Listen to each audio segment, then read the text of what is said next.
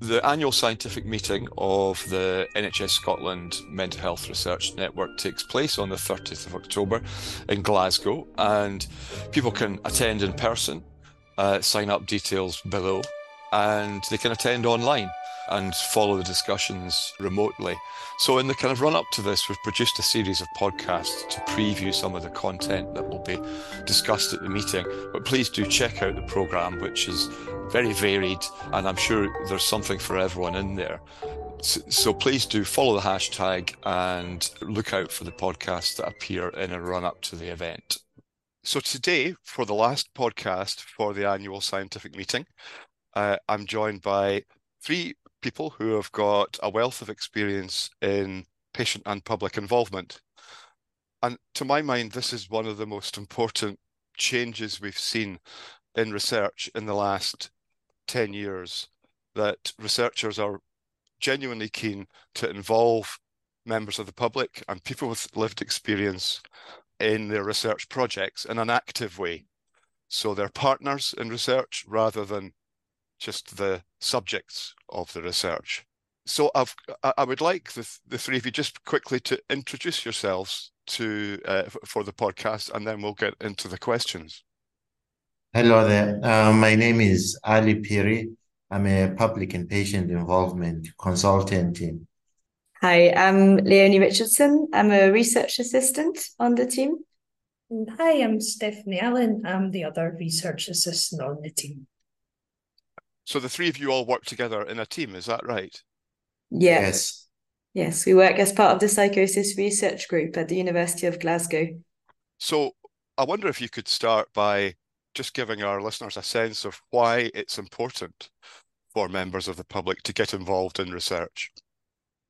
There are so many activities involved which are varied and many.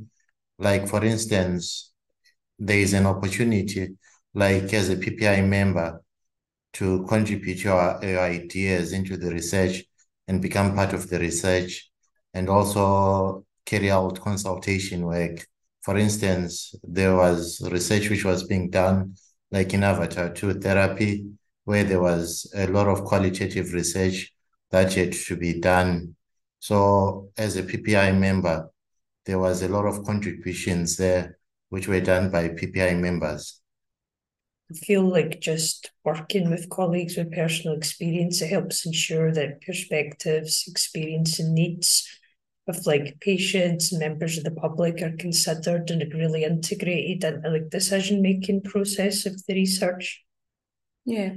And again, it's just important to like share power in that way, like deciding like what questions are asked and even like what research gets funded and helping like set priorities. And also how to conduct the research, and something like Alie's had a key role in is like helping to like interpret the research, so taking like leadership and like analysis, like what does it all mean, like significant, well, like significant and important to who. So I think working directly with people who experience mental health problems really helps get to the heart of that. Yeah. I suppose it's also about, people who the research concerned directly having, the right to have a say in that, as you were saying, what gets researched, what's important. And in turn as well, with having those kinds of insight and knowledge and skills brought to the project, it kind of makes the research kind of maybe more helpful and more relevant to the people and communities it actually aims to benefit. Yeah, absolutely agree. And I think when it comes to this work, like it's fantastic, it's great, people can perhaps show like positive benefits in research, but ultimately I think we're underpinned that people have a right to be there 100%. as well and have a say in research that impacts their lives. I think that's a superb summary. From your experience, what's made the difference in being actively involved? What I can say is, from being directly involved, you help in shaping out the structure of the research because your voice is heard and you can relate from your own experience and also share perspective which like the researchers won't be able to have. Mm-hmm. That is how I can sum it up. Yeah, 100%. It's about collaborating, isn't it? It's about kind of working together and coming to that kind of shared understanding to answer these kinds of questions, making sense of it together. Yeah, and I think what makes a difference, to build on like Leonie and Alie's excellent points, like it's about power as well, like sharing decision-making power, like a research project, like who even decides if it's a good research project in the first place, like how's the research done, like what is it like to be part of that research, like how is that information gathered. So it means being involved in, like collaborating, but then also like leading on research as well.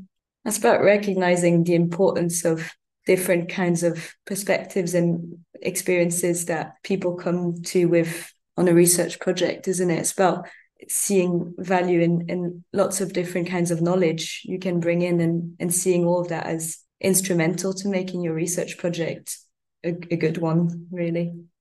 Again, it's the importance of being part of a team. Yeah.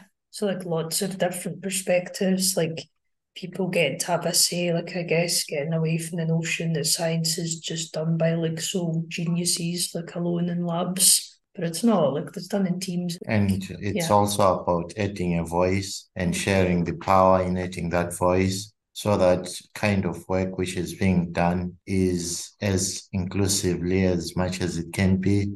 That's a great point. And this is all about making sure that research serves the purposes of the people it's supposed to be for. So we heard at the start some of the examples of the sorts of things you could do in a PPI role. I wondered if you could expand on that. If I was wondering about, well, how could I contribute to a PPI role? What sorts of things might I be doing?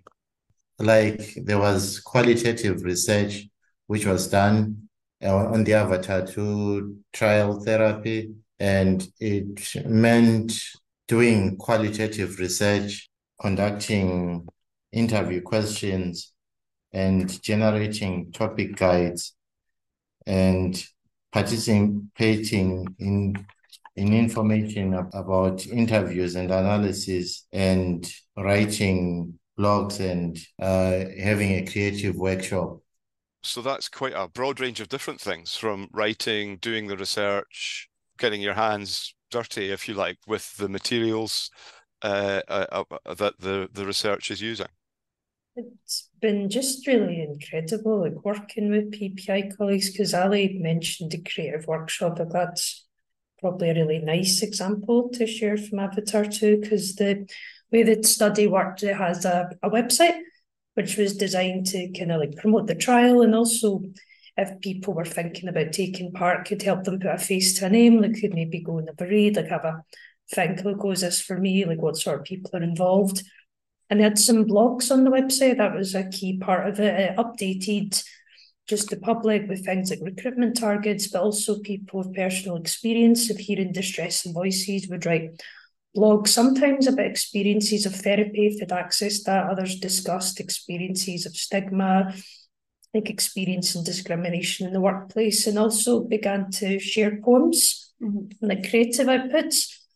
But it was noticed that people could sometimes, it's quite vulnerable sharing something personal, like on the internet. People maybe didn't have a lot of confidence. So one of our colleagues, Alie, who worked down in London, had an idea of perhaps it could be a creative workshop where there's protected time, people could get together and be able to share like creative ideas, things like poems, short stories, just have a supportive space to get feedback from peers.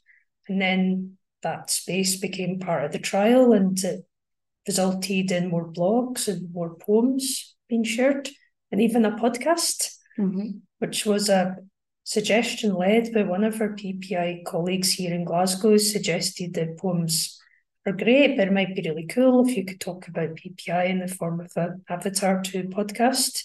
Yeah. But that, again, it's just something that's PPI led. Like, I'm not sure anyone in the trial thought a podcast would be an outcome of the study. Yeah, 100%. I mean, it completely emerged, it took a life of its own, and a real important place in the trial. Yeah, I, as someone who builds websites for research projects, I heartily agree in the importance of having, because it's about communication aspect and the dissemination of the research in a way that people can engage with. I wanted to move on just a little bit and talk about a jargon term we sometimes hear in PPI, which is co-production. And I just wondered if you would be able to explain what's meant by co-production, and have you had any experience yourselves in, it sounds like you have, in leading and co-producing research, and how did it go? What I would say is co-producing research, it involves within the qualitative study, there was content, like there were questions which had to be asked to participants about the example about the AVATAR2 trial. So part of that content, or part of the questions or the questionnaires which had to be included as part of the questions that had to be asked, were co-produced together by the research assistants as well as by the PPI members. And it relates also as well to the topic guides, which were used as a summary and a guide to the questions which were intended for the qualitative research. So that's part of the work which has been co-produced. Yeah. Thank you. Sally. And just a little bit of kind of background on that, kind of AVATAR was like a programme of qualitative research, which was a series of sub-studies to explore people's experiences of the therapy, also their experiences of what's called experience sampling methodology, which is kind of like a diary type study. Like people would receive prompts 10 times a day for up to a week, like asking them to rate their experiences of the caring voices. So there was qualitative research which involved like asking people about their experience of trial procedures, as well as the therapy. And as like Alie's really helpfully summarised for us all, like people with personal experience were involved at every stage of that, from like helping to develop kind of interview schedules, like deciding what questions to ask, like actually co-conducting the interviews. And then as Alie was saying, like being able to like not just rigidly stick to the question schedule, but also like share our own experience, like if that felt okay to do in the moment. Indeed. Also, the experience that NHS therapists had in delivering the therapy, as well as Black people's experience of receiving AVATAR therapy specifically. So there was this whole kind of program of qualitative studies that were built into the trial, and at their heart kind of really tried to bring in those principles of co-production and also kind of making sense of those interviews as well in a more kind of analysis stage. But that was really kind of at the heart of the program, and was really an important and quite instrumental bit in the AVATAR2 trial when it came to PPI work. Really good to talk about the analysis as well, and the research gathering, the data gathering. I think you've given some really good examples there of how your involvement has made a difference. I wanted to ask you a little bit more generally, how did you get involved in this area of work? And what were you just standing outside and someone came and grabbed you off the bus stop? Or and what do you enjoy about it? Okay, for instance, in my case, I had a CPN who referred me to, in this particular case, to Stephanie. I met with Stephanie and she explained to me the role of what a PPI work does. From there on, I had a lot of interest and then I became involved. First of all, there is teamwork. You get the opportunity to work with other people and you get to have your ideas which relate to your lived on experience to be heard, like the ideas, you can share those ideas and you can be heard. This helps out in structuring the research. And what I enjoy most about this kind of work is, besides working as a team, you also learn a lot and you give in and you also get a lot in return as well. And I enjoy that the most. That's really lovely. Yeah, I think we were actually just chatting about this before meeting with you, Douglas, about things that we've enjoyed, and this idea of giving a lot to research and a lot of insight, a lot of knowledge, a lot of skill, but also all of us kind of learning so much more together, because it's a bit more kind of an open-ended way of working. So you might have your kind of research goals in mind and what you're wanting to do with the research and what tasks are kind of set out in that kind of way. But with PPI work, you've got kind of an openness there as well, where you can, connect and learn together and evolve together and gain lots of skills together and hopefully, get something back from being involved as well. I think it's just nice to find connection, because it's like a privilege to work with people with the same values. We're all there because we want to do research that improves the lives of people who experience mental health problems. We're all there with the same goal, like we're all the one team. Just to build, again, sounds like I'm just repeating Alie and Leonie, but I think it's teamwork. 100%. And the importance of that being a good team, though, where you feel like you can be yourself and support each other. Yeah, 100%. It's also about human, relationships. It sounds as basic as that, but this team and working together, but there's also getting to know each other and connecting. And I know I joined the project a bit further down the line, and I felt so welcome by all of my colleagues, and it was just great to get to know everyone you're working with. Like personally for myself, I would say, when you have had lived experience, you find there are moments when you become unwell, you spend a lot of time at home, and then you don't find yourself with a purpose in life. But being a PPI member, it gives you that sort of an inspiration. It allows you to engage again and become part of the community and start to contribute in a certain sort of a way. And it allows you to become open-minded about a lot of things that can be helpful towards research. And I find that taking that step is something which is worthwhile. Thank you so much. As you say, Alie, it's also something that's helpful for a person who might have a long-term condition to feel they're involved in a process that is helping to improve things. Indeed. So what advice would you give someone who was considering getting involved in research? What I would say to them is, first of all, they need to set time aside for time to be inclusive within the required. There is an opportunity to work with other people in structured teamwork as well. There is the opportunity to build relationships and connections as well. Would you have any particular advice for researchers, or any pitfalls that they need to avoid, or positive things they can do that can help to bring people in?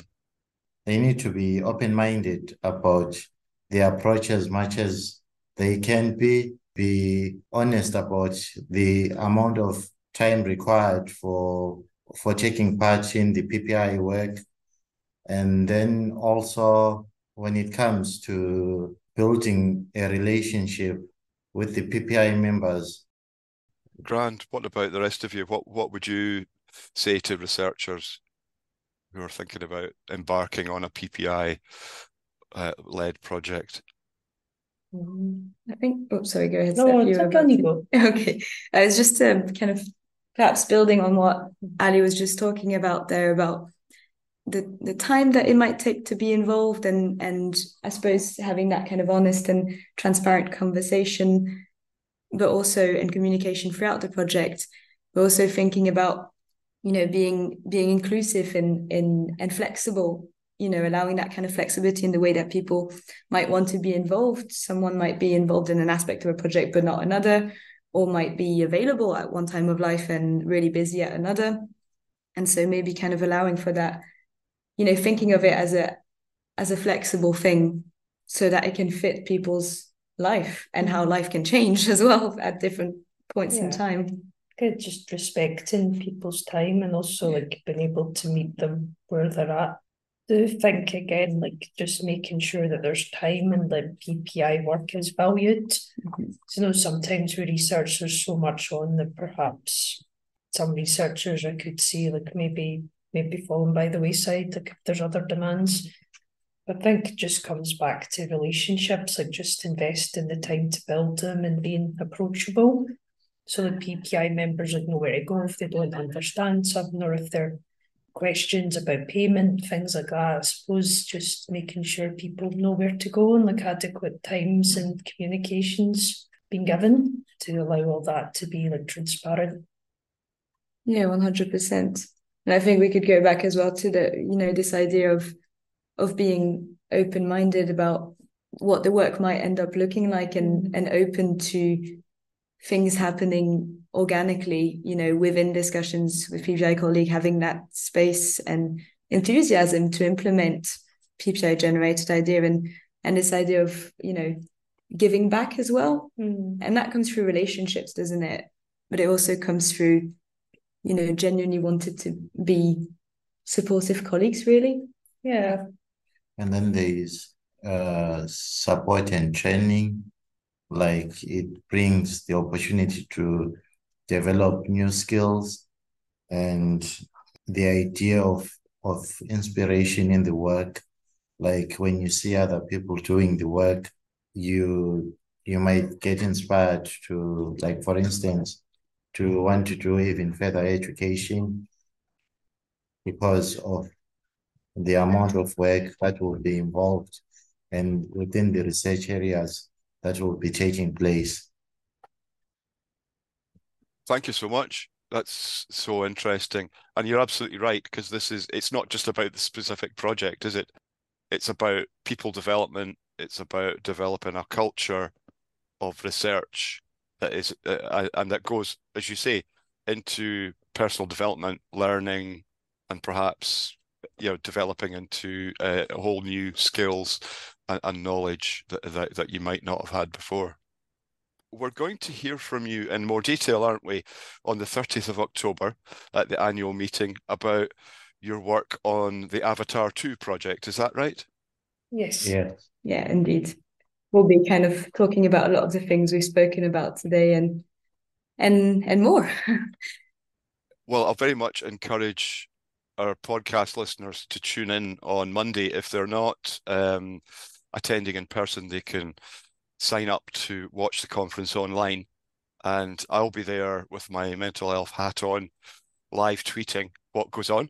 So we hope to add a few more details around this conversation. But I just wanted to thank you very much for your time today in explaining your work. It's fascinating, and really appreciate you joining in. No, thanks so much, Douglas. Thank you so much, Douglas.